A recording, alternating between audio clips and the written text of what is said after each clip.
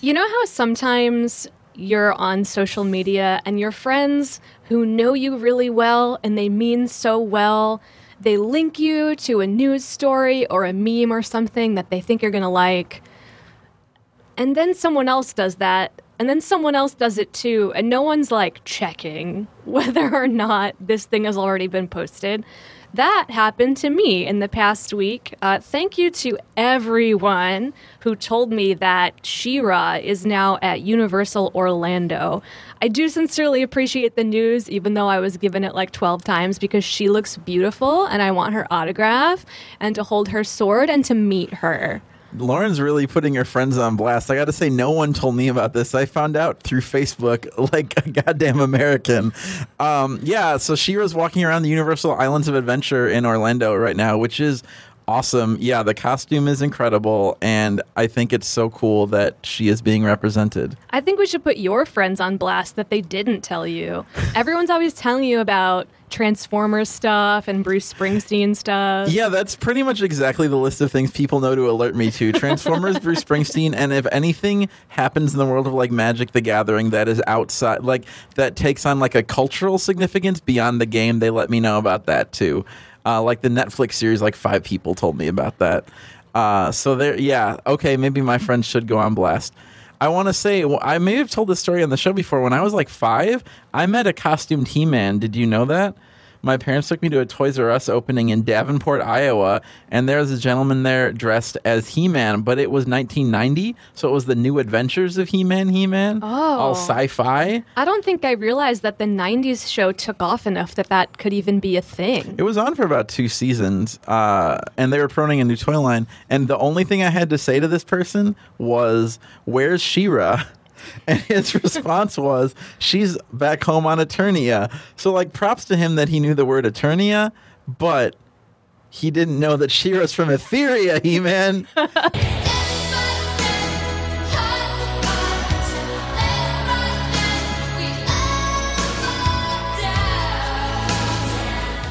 We just keep getting San Diego Comic-Con news. The closer the convention comes, the more She-Ra goodies get announced.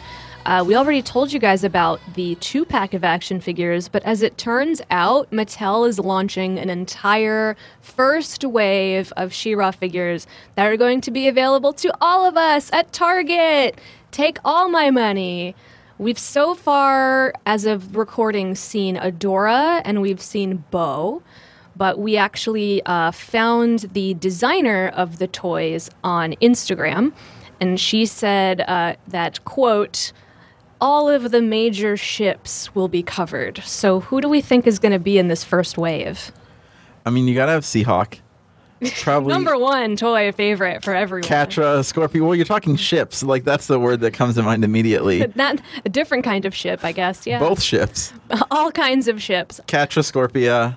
Our friend Jacob asked me, based on last week's podcast, whose hair are you most excited to brush? And the obvious answer is Entrapta. Oh, yeah. Yeah. But I think probably all the princesses. At least Perfumum or Mist. At least those two. A Seahawk. A G? You're making a G in the air. Our unintroduced guest has made a sign of a G for G-Force, the Teen Titans villain, obviously included. Just, what do you say? Glimmer. Oh, Glimmer. Oh, yeah, Glimmer. Absolutely. My feelings. I'm like, Glimmer. No, I had already written that off because I had said all of the princesses. So I was like, who else is there?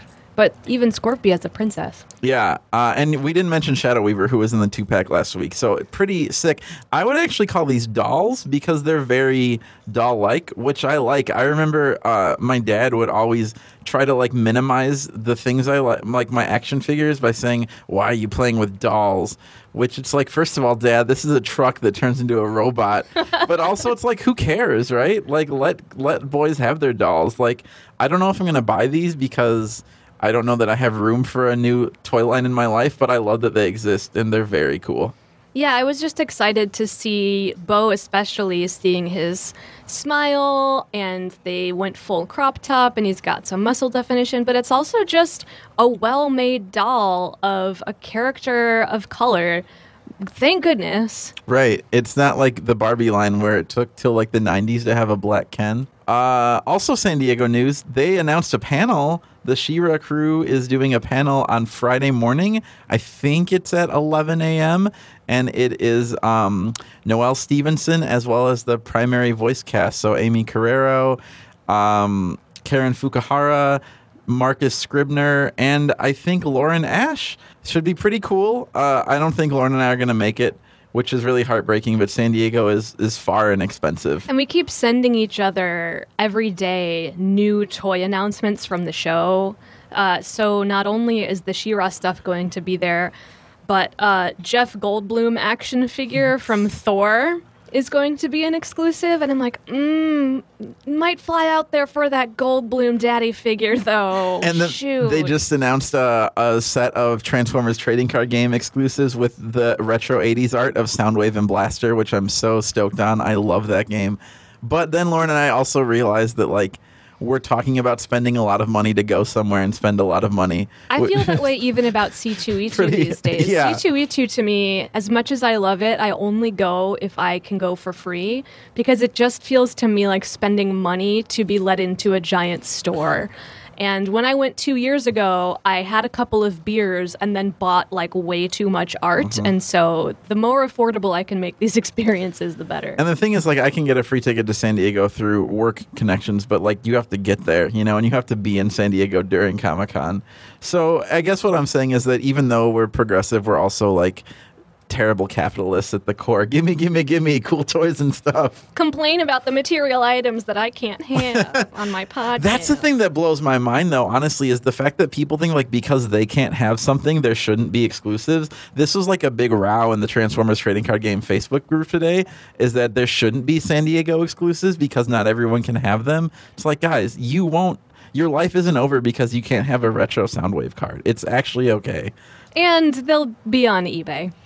Yes, also true. But that also brings up problems of access and finance. Anyway, that's not what this episode's about. No, we're going to talk about our favorite character, Shadow Weaver. Today's episode is about Light Spinner, and I get the feeling we're gonna fight because, as I started to say off mic, Shadow Weaver is the type of character that I sympathize with in a big way when I'm absolutely not supposed to.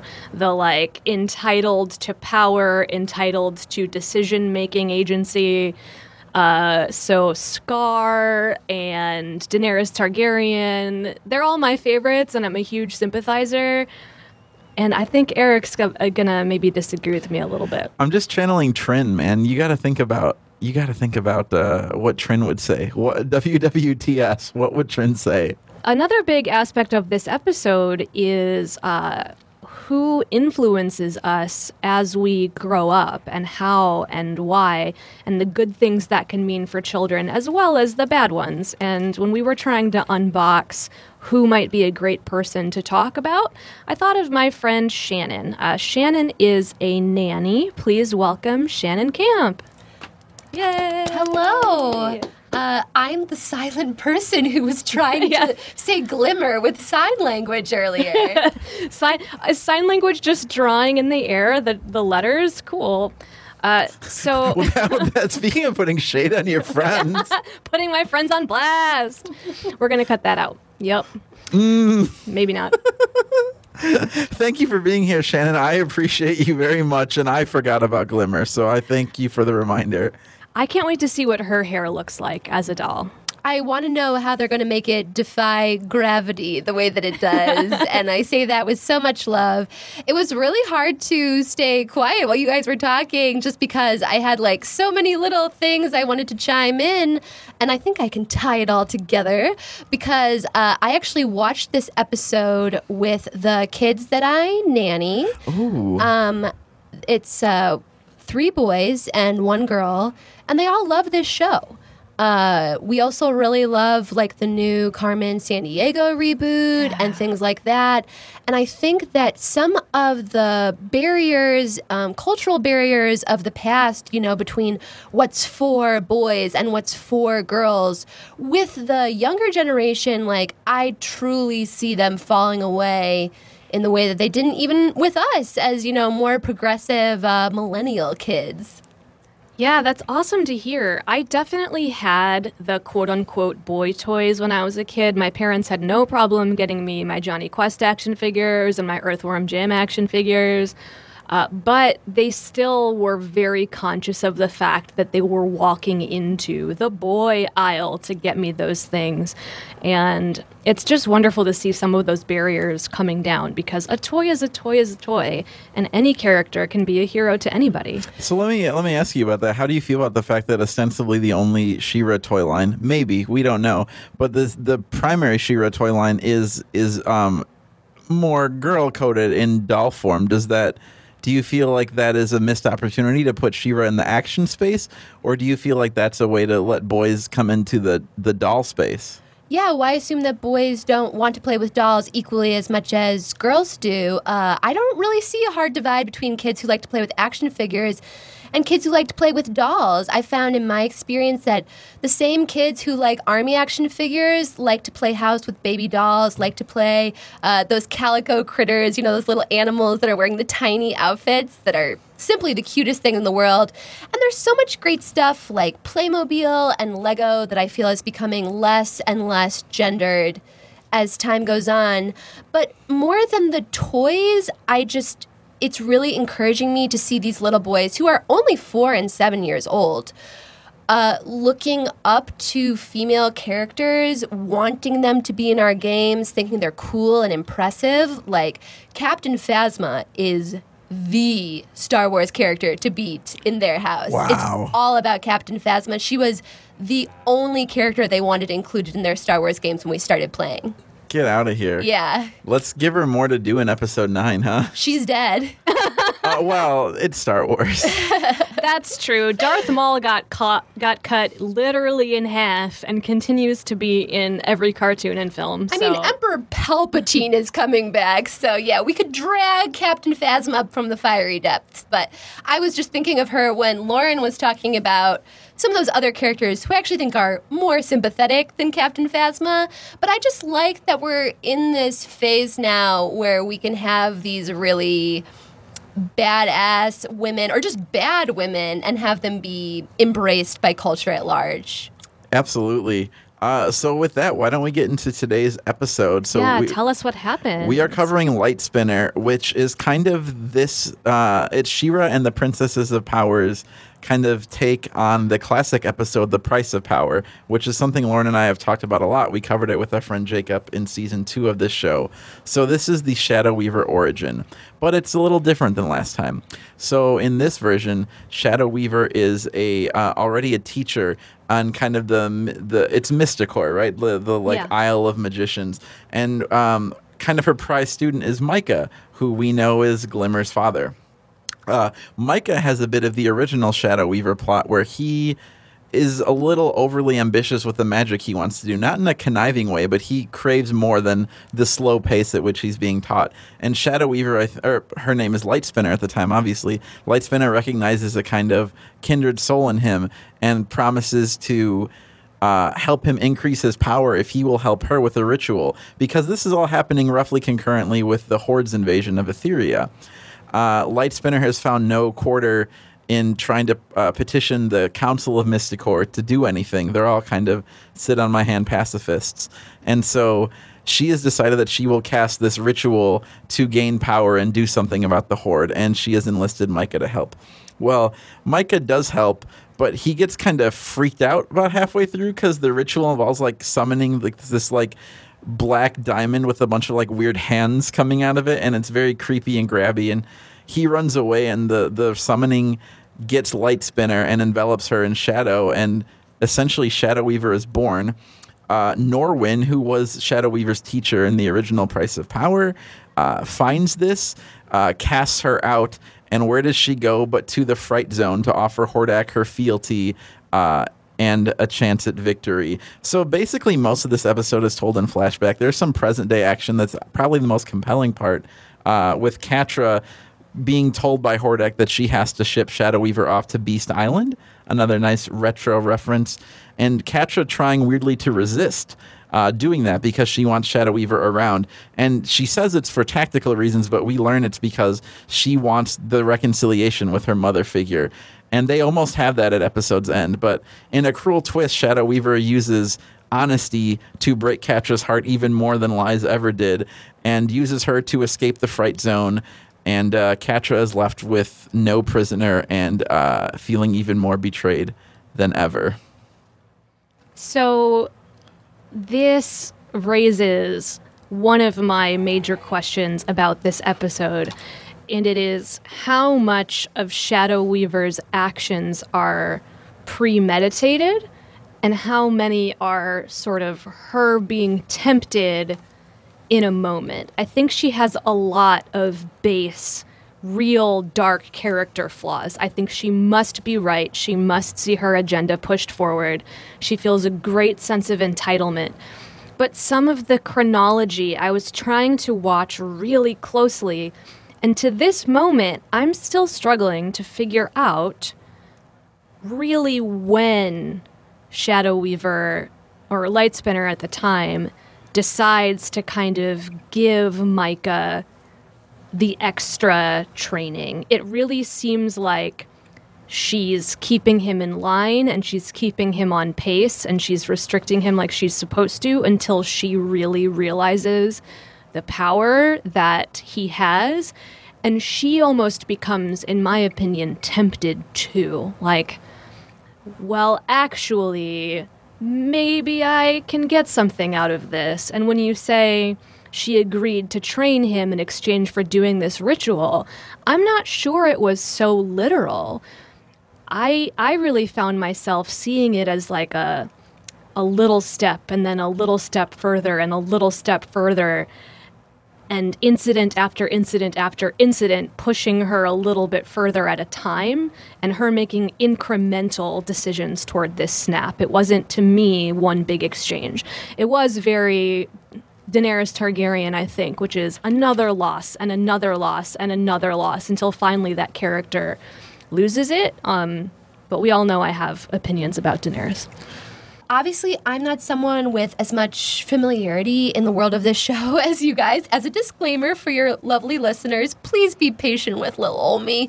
But based on what I saw this episode, I definitely didn't get the impression that when Lightspinner first agreed to train Micah, that she had like this far-reaching ulterior motive and grand plan. I felt like I was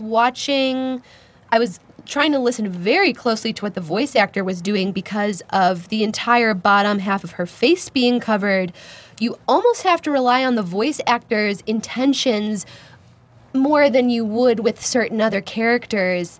And I just loved the detail and precision of the way they animate the top part of her face once she's in her Shadow Weaver mask. Yeah, Lorraine Toussaint does so much work in this episode. She's so wonderful. I guess it could go either way because, and I think here's the core of maybe our disagreement. I think, yes, Shadow Weaver is my favorite character. I think Lightspinner is always a villain. Or rather, I think that her flaws would put her on the path to villainy regardless of what happens. Because how angry is she when Micah is better at his magic than she thinks he should be while training him? Like, that's the sign of almost like a narcissist, of like someone who can't bear to see someone else have more power. But the most telling thing to me is that immediately, as soon as Norwyn casts her out, she goes to Hordak. Like, her argument for the whole episode is we have to do something about the Horde invading, which is true. And like Norwyn's pacifism, it's almost like, I mean, I hate to pick on her, but I was reminded again today, it's almost like this Pelosi, like, well, we're going to go high and we're going to be happy with what we have and just do, we're going to all live in harmony and it is what it is. And that's obviously ineffective. Norwyn is not right here. But immediately she goes to the Horde. That is fair. And before we move forward with this, because it's going to be this for a while, I think, I would like to pull up our fan letter. All right. When we get fan mail, most of the time Eric answers it, just because I think he is generally more present and available to do that. What are you trying to say? I don't have anything going on. I think your job is just probably nicer to how you spend your time while you're there. That's probably true. So we received a letter from one Megan Rush. Thank you, Megan. And I had to respond to this one because the title of this message was Powerful Woman Going Insane. And it came just at the end of the Game of Thrones finale. And so, skipping ahead in the letter, because I already mentioned Daenerys, Megan says, the most recent example of this trope is Jon Snow and Daenerys Targaryen. Men find it easier to take the scapegoat route with women going into power instead of giving credit that women can be in power and not go insane with power. Why can't we have a strong woman show real emotion? And then in parentheses, that is not to be confused with weakness or insanity or craziness that later becomes a leader of a nation. We villainize these women. We mistake anger for madness. We reward unworthy men with a leadership role that they don't deserve. Daenerys was sold into slavery, raped, beaten, had her children die, her husband die, and had a nation of people despise her simply because of her family, and we call her insane. There's a little bit of Shadow Weaver there that I'll get to in a minute, but I also want to bring up that Megan wrote to us about Mara, and we got to this in a previous episode of this podcast, and I'm so stoked that she commented on it. Something had to happen to cause Mara to quote-unquote snap. Megan's really hoping that season 3 goes into the Mara backstory, because she says she's tired of the whole, quote, she went insane arc. Megan says it is 2019. Why are we still doing any women can't have power because they will go insane type of story?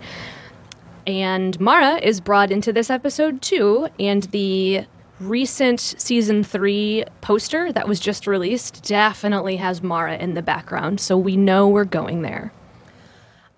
I completely agree with Megan, and that was a wonderful letter. I think I would be way more, I don't know if nervous is the right word, or reticent to accept the whole woman going insane with power storyline that's in this episode if this were a show that was primarily written and crafted by men. But even though I haven't seen much of She-Ra, I'm a huge Noelle Stevenson fan from Nimona and Lumberjanes and stuff, and I trust her and the team behind this show, based on what I've seen, to have something larger at play. Well, something you said earlier is that you like that we're at a place where we can not only have badass women, but also bad women. And Shadow Weaver is a bad, I think she's bad, and I think she's super compelling. But I guess the question is, do you feel that this is an example of a woman going insane with power? I think Shadow Weaver was already kind of there, and the power just came as a result of her proclivities. Well, I don't think you're wrong with your point that at some point this is how it was going to shake out with Light Spinner. The strongest evidence there for me is, I think what you already said, where Micah shows power and she snaps, who else have you been training with? She's got this anger and this venom already that maybe it would have taken longer in her life. Maybe it would have been something different. But I think it's pretty clear that her tragic flaw was going to take her at some point. It's very, Greek tragedy. And this was the case of the original Shadow Weaver, too, that her flaw was that she craved power at any cost. So, political allegiances don't necessarily matter, which probably explains why she so quickly went to Hordak. My mom always says that I make a good nanny because I like being in charge. I don't like having a boss. Yeah, I'm that way too. I mean, obviously the children's parents are my employers, and I completely respect them and I follow their instructions. But as a nanny, I'm the one who gets to decide what we're going to do every day and, how we're going to do it.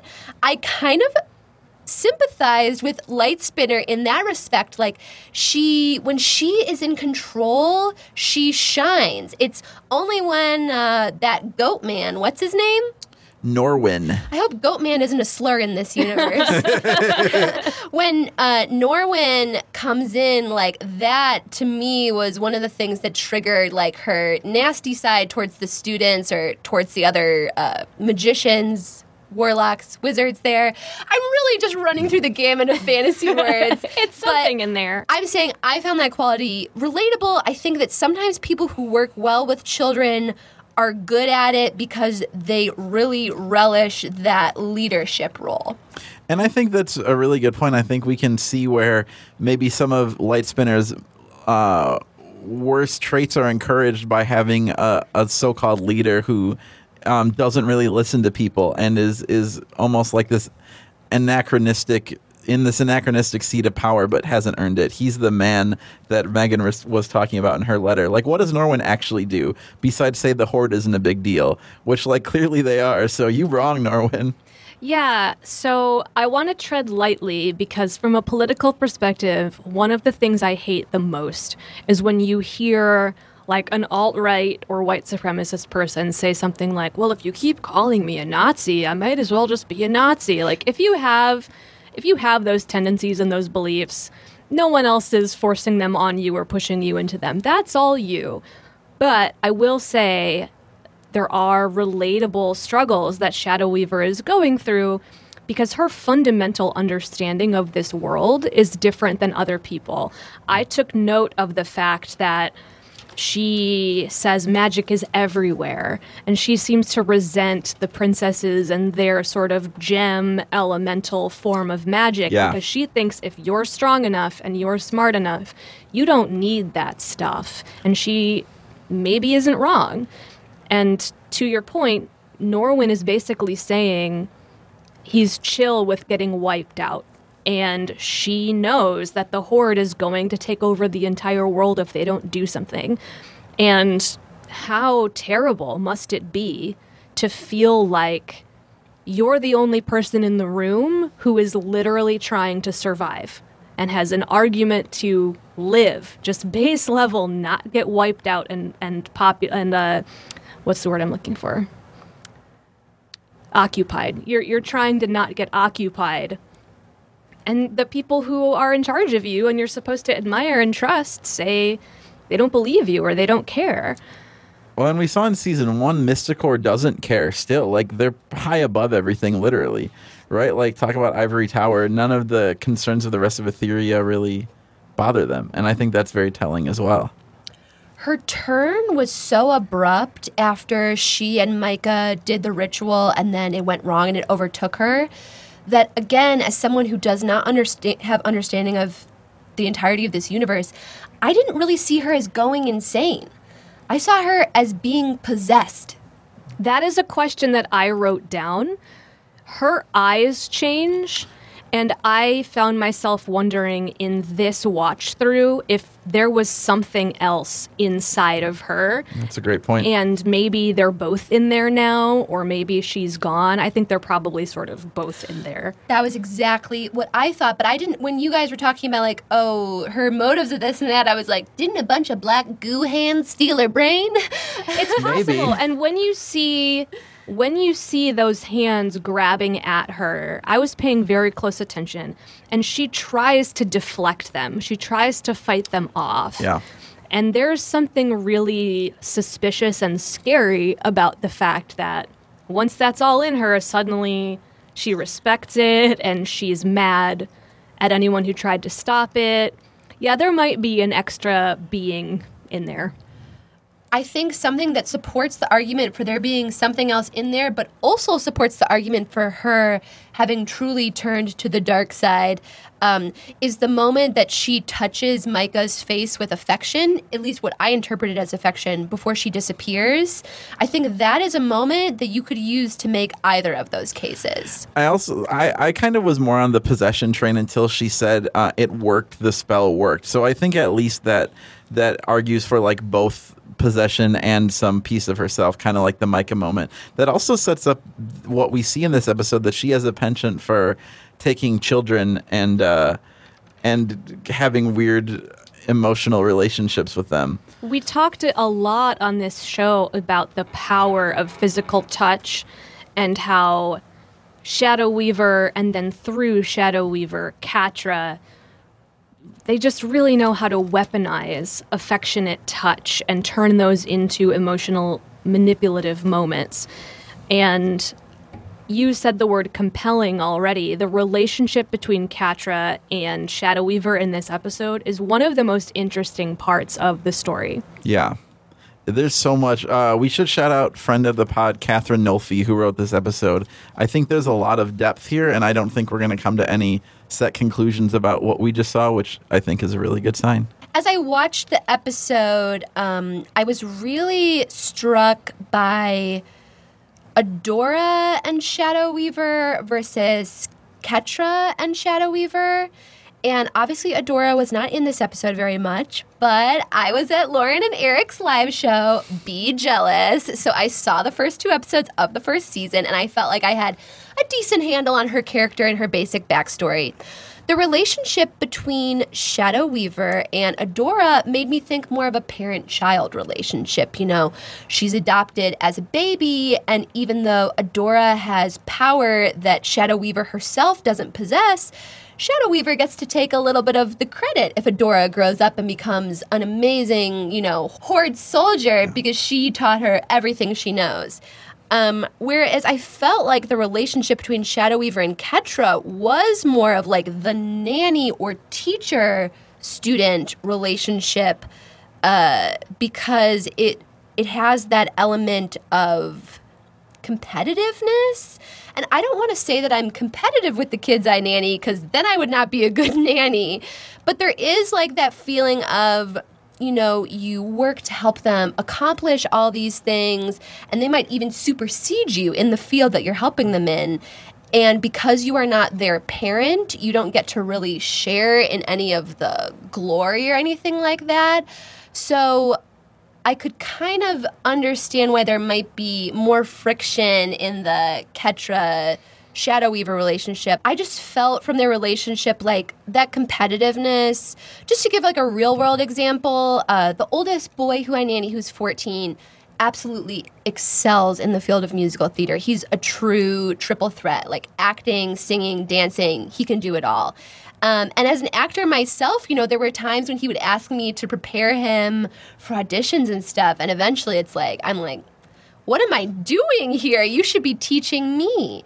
And even though I'm so happy for him and proud of him, there is that feeling of like, well, you've superseded me in this arena. Well, if the favoritism and the competitiveness are overarching themes, especially in our Horde characters, so first of all, there's a line near the end of this episode that I just thought was like a devastating blow to Catra's jaw, and it's when Shadow Weaver says, "How did you let this happen?" And it's Shadow Weaver almost making it personal, like, you learned from me and I'm amazing, so how could you fail in this way? It's like I failed and you've hurt me too. But what makes it even more hurtful is it wasn't delivered in an accusatory tone. She also has that line, I believe it's to Ketra, where she says, "You're like me." Yeah. And that really, really struck me. I think that it's so much easier to be harder on someone, especially a child, I'm sorry to say, who reminds us of ourselves. Well, the wild thing about that is the circumstance that Catra's in, where she always feels like she's second fiddle to Adora, was created by Shadow Weaver, and we see it created in this episode. Shadow Weaver sees baby Adora and says, she has power, this one is different, and becomes obsessed with Adora over all of her other children in that moment. And so the abused traits that Catra is showing are literally, I think, because of Shadow Weaver. But I think in a way the whole thesis of the episode is that Catra and Shadow Weaver are super similar because we see them in their younger days in almost parallel situations with parallel dialogue. I think they both have a line like, you were... I was your favorite and now I'm slipping, something like that. Like, they both have lost favor with the person that they saw as their road to power, and now they're both trying to claw their way out from that. And I think that is fascinating. But what I think is so great about the Catra Shadow Weaver dynamic is that Shadow Weaver, has this almost like, it's almost like a come to Jesus moment for the two, right? Where there's finally connecting on an emotional level, and Catra finally gets some kind of satisfaction from her mother figure. And we almost, I almost believed it for a second. I almost believe where Shadow Weaver was saying that stuff about, I was hard on you because I wanted you to be better than me because we're so alike. Because, part of that is true. But then we get to the flashback, and you see that is still a lie. Like, obviously Adora is the favorite. Catra was never the favorite. Shadow Weaver's hard on Catra because she's kind of mean to people. Right? Like, that's what I took from that, is like she tells half of a truth to twist that knife even more. Well, 2 points. One, I think Shadow Weaver can think she's telling the truth, but because she has a very toxic and very damaging point of view, she's wrong. I mean, maybe she's even lying to herself about the childhood that she gave to Catra. But here's that chronology thing again. At the end of the episode, Shadow Weaver gets her sorcerer's badge back and uses it to escape. But she doesn't know that she has it. She doesn't find it buried in her food until after that exchange. And that, I think, is so meaningful. She very well could have said all of those things to Catra, having no idea if she was getting out tonight or never. And just like the flashback portions with Micah, that's why I really question what of her is premeditated and what of her is just, in the end, Shadow Weaver's her own number one. She plants seeds in case she can use them later and then jumps at opportunities to get power or be self-serving. She doesn't know she's going to escape until after Catra leaves that scene. See, my thought was that she knew Catra would figure out something. I think she trusts in Catra's abilities enough to concoct something. If she gives Catra this one, we both are Crazy Ex-Girlfriend fans. What do they call it? Like a love nugget or something? Love kernel. A love kernel. She gives Catra a love kernel, and she knows that that'll be enough for Catra to do something for her. To come through, yeah. Yeah. I just think some of it is genuine, and that's what makes it so potent. Yeah. Is it's half true. It's always half true. Shadow Weaver is simultaneously someone who, at least in her own mind, sort of in a Thanos sort of way, loves these children and is the source of their trauma. He gives me love kernels, each little crumb another tasty clue. Love kernels, 'cause if you read between the lines, he's saying I love you. Love kernels. Okay, can we talk about the flashback for a second? I have to nerd out about this. Go for it. I feel strongly that this flashback is the closest yet we've gotten to any of the classic She-Ra mythology, the Masters of the Universe kind of stuff. Okay, so my big question in the series now is, what is Hordak looking for? Because we cut to a scene in the Fright Zone shortly after Shadow Weaver joins up, and Hordak says the line, or Shadow Weaver asks cryptically, how did it go? And Hordak says, I arrived too late. I found something, but it's useless. Put it with the other orphans. So the it is Adora. What? So he was on Eternia, probably. What is he looking for? Is he looking for Adam? And he finds... So I don't think he knows who the Twins of Power are, or else he wouldn't think Adora is useless. But I think Shadow Weaver obviously knows that Adora is somebody. So is he looking for Adam, or is he looking for something else? Like Grayskull, the sorceress? I have no idea. But there's something here that connects to my show. There's something here. What is it? And we saw another Masters of the Universe character, right? Grizzlor. Grizzlor's in that scene, which is like a nice little wink and a nod. Who's Grizzlor with, though? He's with like a... That's a new person, I think. Is it? Yeah. I thought it was like maybe another one of those generals. Definitely Grizzlor. But it's... Oh, what is he looking for? I have to know. I have to know what Hordak wanted and why Adora wasn't it.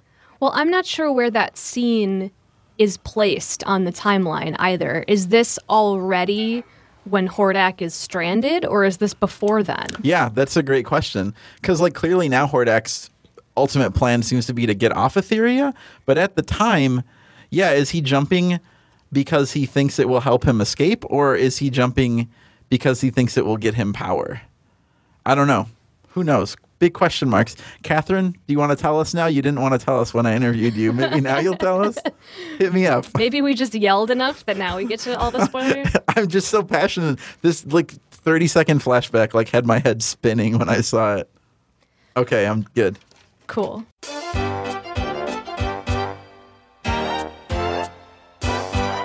All of the characters that I sympathize with the common thread between them is that they're maybe getting what they deserve, or they're angry because they're not getting what they deserve.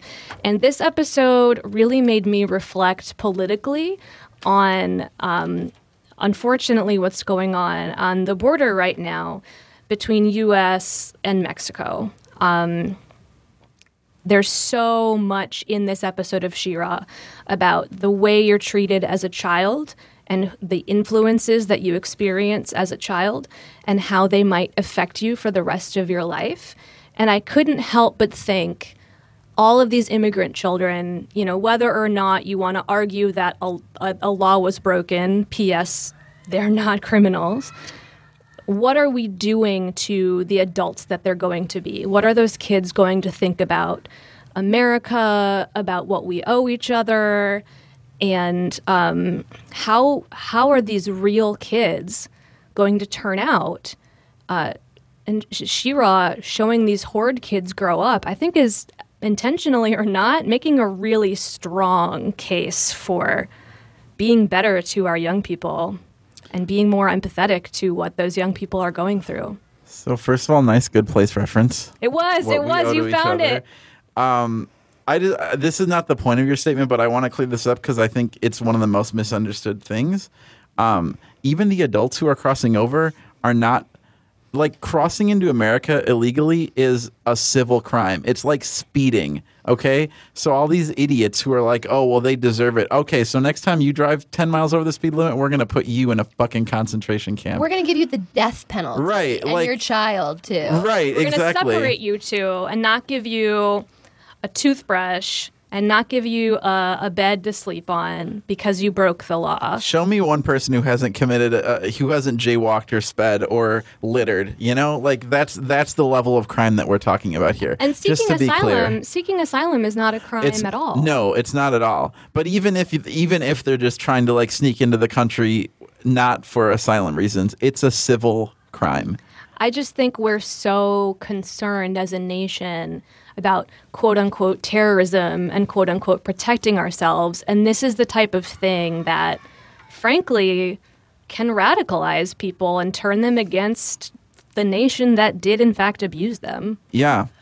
Earlier in the show, you guys were talking about, and I swear I'm going somewhere with this, exclusive toys to Comic-Cons, and how there are adult people on Facebook complaining that it's not fair because not everyone gets access to them. That, to me, feels like a good snapshot of the political moment we are living in, where adults are clinging to this bizarre, naive, childish belief that everything better be exactly fair and you better do it exactly right and pay like exactly my rules so everything can be equal, or you're not doing it right and it's wrong and not fair. Like, what do they think they're getting cheated out of if these, I mean, I know what they think they're getting cheated out of if these people come over. But it's that same idea to me of like, well, I demand that the world be perfectly fair and balanced, even though it obviously cannot be. And you have to realize that these people are coming from circumstances that will never be fair and balanced with yours. Right. I was having a conversation with a colleague earlier today, and he was giving me this really idealistic, like, kind of stale, pull yourself up by your bootstraps, you know, like whether we're talking about people in poverty on the south side of Chicago or people coming from poverty from Mexico. He was very much like, well, you know, at some point you just have to have ambition and you have to have the right heroes and you have to have the right ethics. And he really seemed to believe that, like, just a change in attitude and everyone could work in the American system and buck up and pull themselves up. And, like, whether we're talking about segregation in our own city or whether we're talking about these people trying to come to America, not everyone starts with the same amount of tools and the same amount of opportunity. And I think the idea that America is somehow one pie, and if we give away some of the tools and some of the opportunity, then there will be less for us, that's just a fallacy. In my opinion, which I think is backed up by some pretty significant studies, immigrants boost the economy, and diversity helps us all. And I think there's plenty of physical space and there's plenty of money in the country and in our cities and everywhere that these people aren't causing a problem. It's a manufactured crisis.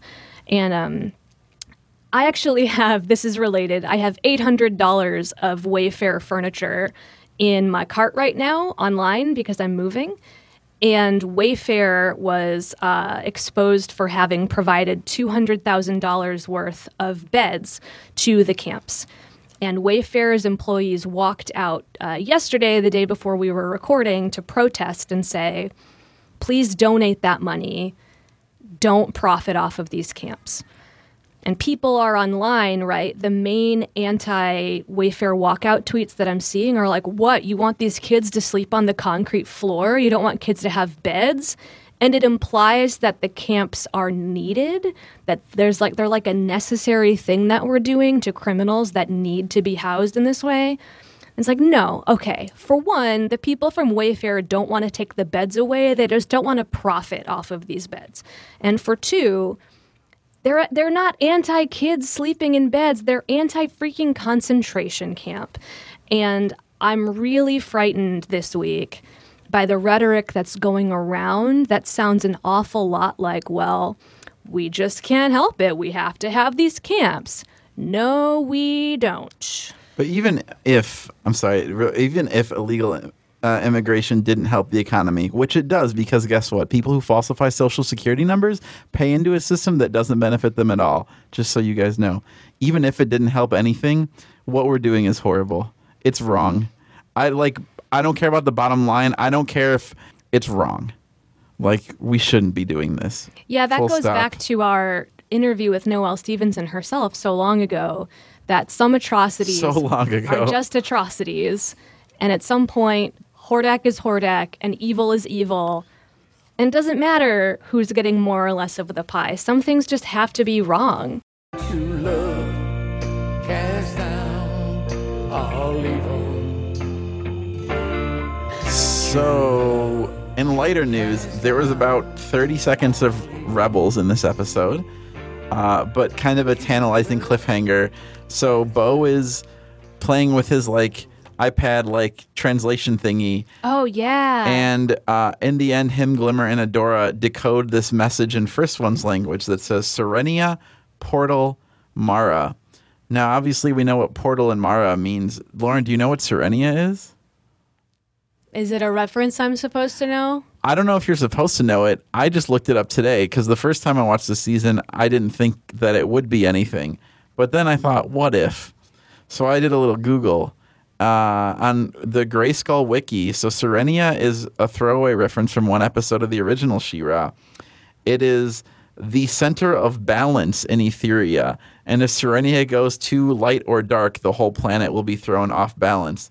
It is also the home of Madame Raz, 600 years prior to the start of She-Ra, Princess of Power. Oh, Raz. So that was from a season 2 episode, whose name is escaping me.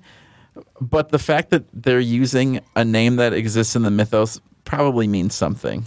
I think it definitely feeds into all of the theories that we feel so strongly about, that Mara did something, if not clear-headed, then definitely intentional to protect the rest of the universe from Hordak. And I bet we see Madame Raz again. Yeah, in the next season. Okay, so what a fun, deep talk this was. Let's thank Shannon for being here. Thank you so much. This was so much fun. Shannon, if our listeners want to get a hold of you or see some of your work, because in addition to being a nanny, you're also an artist, tell us a little bit about that.